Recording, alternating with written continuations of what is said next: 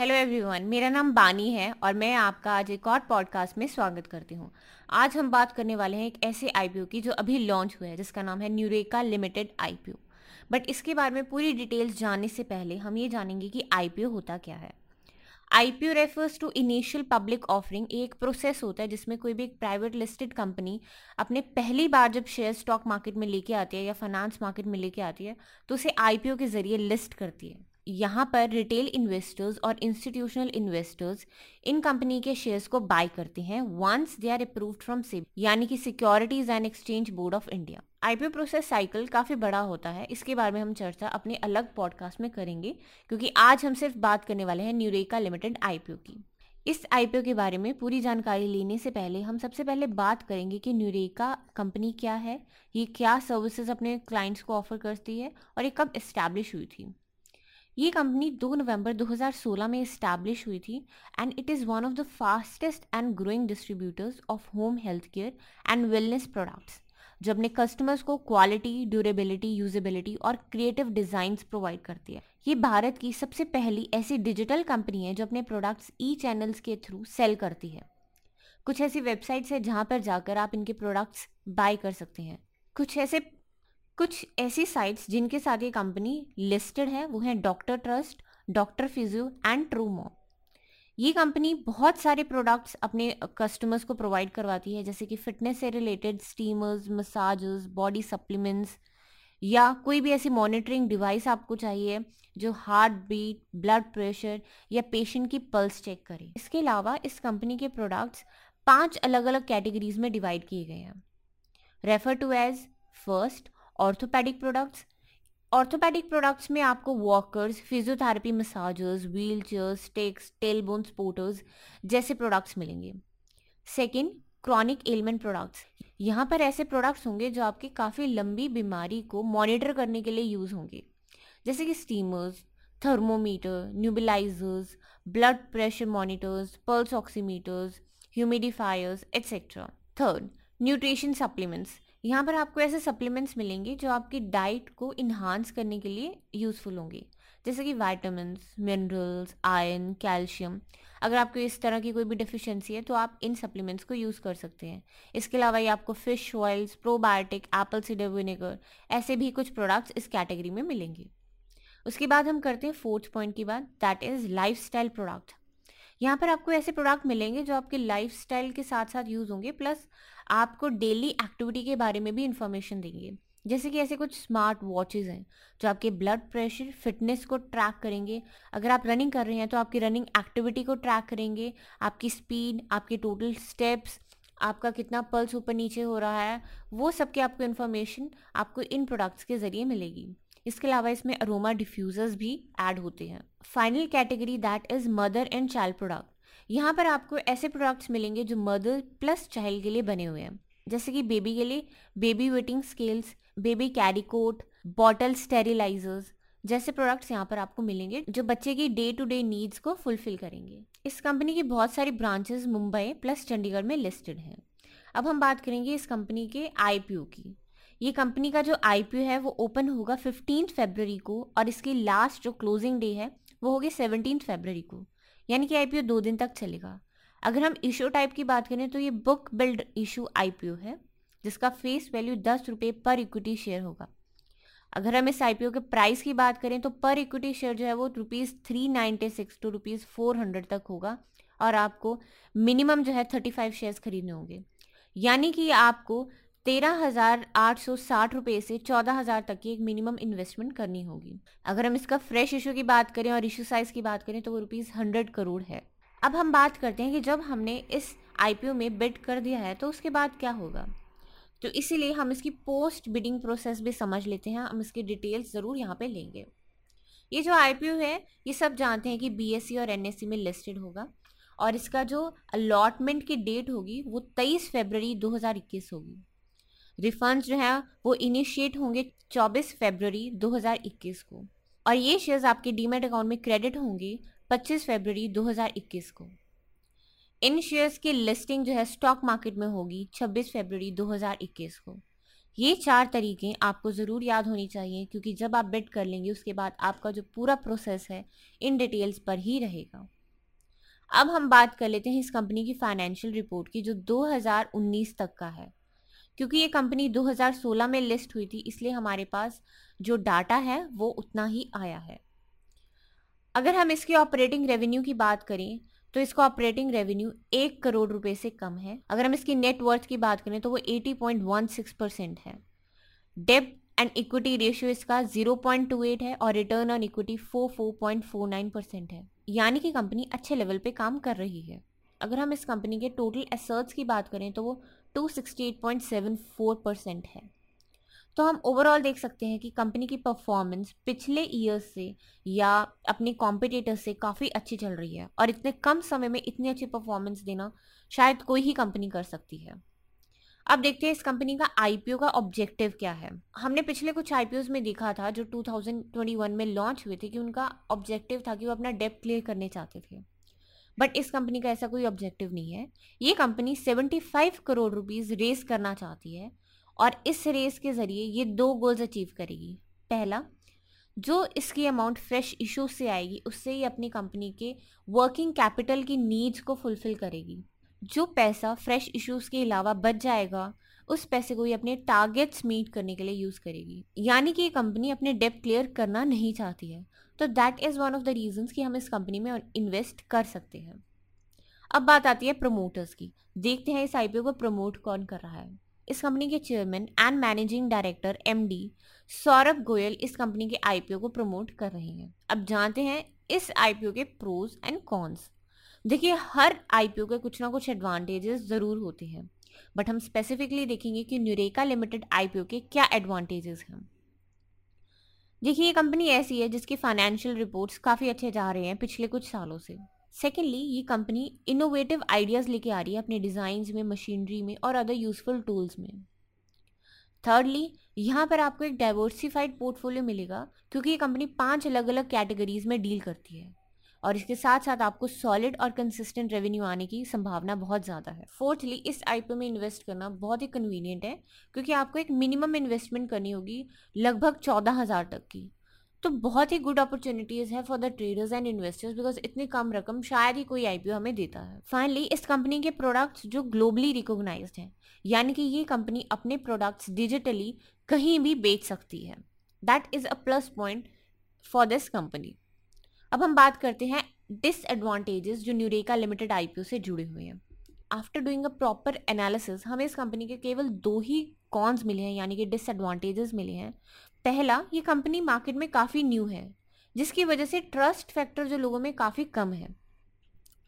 Secondly, इस company का जो रेवेन्यू है, या अगर हम नेट वर्थ की बात करें तो जो पीयर्स इसके हैं जो ऑलरेडी मार्केट में काफ़ी समय से इस्टेब्लिश हैं उससे काफ़ी कम है। हालांकि अगर हम ये देखें कि इतने कम समय में इस कंपनी ने काफ़ी अच्छी परफॉर्मेंस दिखाई है, बट हाँ, अगर हम कंपेयर करें पीयर से तो वहाँ पर इसका रेवेन्यू जो है वो उनसे काफ़ी कम है।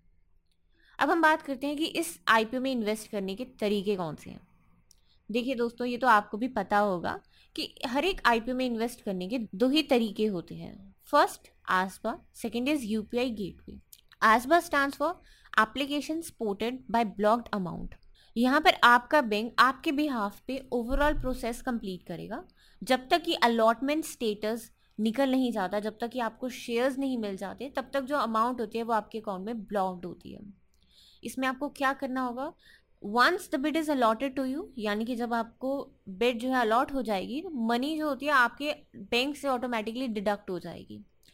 इन केस अनफॉर्चुनेटली अगर आपको शेयर्स नहीं अलॉट होते हैं तो ये अमाउंट जो होगी वो अनब्लॉक हो जाएगी और आप इससे जैसे मर्जी यूज़ कर सकते हैं। भारत में 70 से भी ज़्यादा के बैंक्स हैं जो आसबा से लिस्टेड हैं, जिसमें इंक्लूड हैं SBI, ICICI, Canara bank, bank of India, Allahabad bank, HDFC bank, Axis bank etcetera. अगर आपको पूरी डिटेल चाहिए तो आप सेबी का जो लिंक है हमने नीचे दिया हुआ है उसमें आप जाकर क्लिक कर सकते हैं और आपको पूरी लिस्ट मिल जाएगी। एसबा प्रोसेस को परफॉर्म करने के लिए 2 मेथड्स होते हैं, offline and online. Offline method बहुत ही ट्रेडिशनल मेथड होता है जिसमें आपको डायरेक्टली बैंक के पास विजिट करना पड़ता है अब अपने बैंक के पास जाइए, आप आईपीओ का नेम दीजिए, बिड साइज बताइए, अपना डीमैट अकाउंट नंबर दीजिए, पैन नंबर दीजिए, बिड प्राइस बताइए और अपना अकाउंट नंबर लिखिए। आपके बिहाफ पे जो रजिस्टर्ड आपका बैंक होगा वो पूरे आईपीओ का प्रोसेस करेगा, और जैसे ही आप ये फिल कर देंगे और ये प्रोसेस शुरू हो जाएगा, जो अमाउंट होगी जो आपने यहाँ पे भरी होगी वो आपके बैंक से, आपके अकाउंट से ब्लॉक कर दी जाएगी। इसी तरीके से हमारा ऑनलाइन प्रोसेस होता है। यहाँ पर आपको अपने रजिस्टर्ड बैंक के नेट बैंकिंग प्लेटफॉर्म में जाना होता है।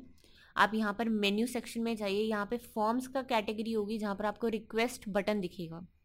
वहाँ पर आपको आईपीओ या एएसबीए सेगमेंट दिख सकता है, वहाँ पर जाके क्लिक कीजिए, सेम डिटेल्स डालिए, अपना बिड प्राइस डालिए, बिड लॉट बताइए और जो भी आपको इन्फॉर्मेशन वहाँ पर पूछी गई है आईपीओ से रिलेटेड उसे भरिए। ये भी ध्यान रखिए कि आप 3 से ज़्यादा बिड एक टाइम पर नहीं प्लेस कर सकते, तो आपको 3 से कम ही प्लेस करनी पड़ेगी। तो जब आप ये इन्फॉर्मेशन भर देंगे, आपका जो बैंक है वो अमाउंट को ब्लॉक कर देगा। जैसे ही आपको शेयर्स अलॉट हो जाएंगे, आपका जो अमाउंट है वो आपके अकाउंट से कट कर दिया जाएगा। अगर इन केस आपको ये शेयर्स अलॉट नहीं होते हैं तो बैंक ये अमाउंट रिलीज कर देगा और आप इसे अपने अकॉर्डिंग यूज़ कर सकते हैं। तो फ्रेंड्स, ये थी कंप्लीट एस्मा प्रोसेस की डिटेल्स। बट आपको ये भी ध्यान रखना है कि कुछ ऐसी नेसेसरी कंडीशंस हैं जो आपको फुलफिल करनी पड़ेंगी अगर आप इस प्रोसेस में अप्लाई करना चाहते हैं। तो इसके कुछ ऐसे पॉइंट्स हैं जो मैं आपके साथ शेयर करना चाहती हूँ, इन्हें ध्यान रखकर ही आप प्लीज़ एस्मा प्रोसेस अप्लाई करें। तो ये 5 पॉइंट्स हैं। फर्स्ट, आपके पास डीमैट अकाउंट ज़रूर होना चाहिए। अगर आपके पास डीमैट अकाउंट नहीं है, कोई भी बैंक आपका जो प्रोसेस है उसे फुलफिल नहीं करेगा, उसे डायरेक्टली फेल कर देगा। सेकंड, आप कोई भी बिड अंडर रिजर्व कैटेगरी नहीं कर सकते, यानी कि आप आरआईआई, एनआईआई या क्यूआईबी जैसी कैटेगरीज में नहीं बिड कर सकते। अगर आप ऐसा करेंगे तो बैंक आपको अप्रूव नहीं करेगा, प्लस जो आपने बिड प्लेस भी की होगी वो कैंसिल हो जाएगी। थर्ड, जो एप्लीकेशन प्रोसेस आप करेंगे वो आपके डीमैट फॉर्म के जरिए ही होना चाहिए। जो शेयर्स है वो कंपलसरी है कि डीमैट अकाउंट में ही आए। फोर्थ, मिनिमम आपको 2 लाख तक की इन्वेस्टमेंट ज़रूर करनी पड़ेगी। अगर आप एस्बा प्रोसेस के ज़रिए बिड प्लेस कर रहे हैं तो आप 2 लाख से कम की प्लेसमेंट नहीं कर सकते। फिफ्थ, आप जो भी बैंक चुने वो सेबी के साथ रजिस्टर्ड होना चाहिए। अगर आप कोई भी ऐसा बैंक चूज़ कर लेते हैं जो एस्बा के साथ रजिस्टर्ड नहीं है और आपको कोई भी परेशानी होती है तो उसमें सेबी कुछ भी इन्वॉल्वमेंट नहीं दिखाएगा। तो फ्रेंड्स, ये थी कुछ कंडीशंस। अगर आप इन कंडीशंस को फुलफिल करते हैं तो आप एस्बा के साथ जा सकते हैं। तो फ्रेंड्स, अब हम बात करेंगे यूपीआई गेटवे की। यूपीआई गेटवे 2019 में सेबी द्वारा लॉन्च किया गया था, क्योंकि ये देखा गया था कि काफ़ी लोगों को मुश्किलों का सामना करना पड़ा था अगर एस्बा के जरिए वो बिड प्लेस कर रहे थे। यहाँ पर आप कोई भी आईपीओ चूज़ कर सकते हैं और ये गेटवे बहुत ही सिंपल है। यूपीआई गेटवे के जरिए आईपीओ में इन्वेस्ट करने की ये फॉलोइंग स्टेप्स हैं, 4 स्टेप्स हैं जो आपको फुलफिल करने पड़ेंगे। द फर्स्ट स्टेप इज़ कि आपके फ़ोन में गूगल पे जैसी ऐप होनी चाहिए।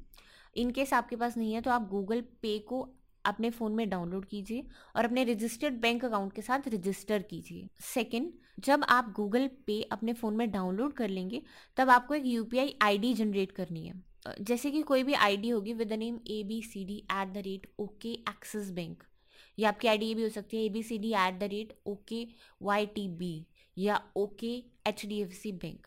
ऐसा कुछ नाम दिया जाएगा जो आपको याद रखना है, नोट कर लेना है। अगर ऐसी आईडी आपके गूगल पे में एक्टिवेट नहीं है तो आपको एक्टिवेट करनी पड़ेगी। नाउ थर्ड प्रोसेस, जब आप अप्लाई करेंगे इस आईपीओ के, चाहे अपने ब्रोकर के ट्रेडिंग प्लेटफॉर्म के जरिए, तब आपको ये यूपीआई आईडी वहाँ पर भरनी है और आपको सबमिट का बटन दबाना है। जैसे ही आप सबमिट का बटन दबाएंगे आपके फ़ोन में एक पॉपअप आ जाएगा जहाँ पर आपको इस अमाउंट को अप्रूव करना है। पर हाँ, ध्यान दीजिए, आपको अमाउंट एक बार वेरीफाई भी करनी है। जैसे ही आप इस अमाउंट को वेरीफाई करेंगे, अप्रूव करेंगे, ये जो अमाउंट होगी आपके अकाउंट में से ब्लॉक कर दी जाएगी। सेम प्रोसेस होगा यहाँ पे।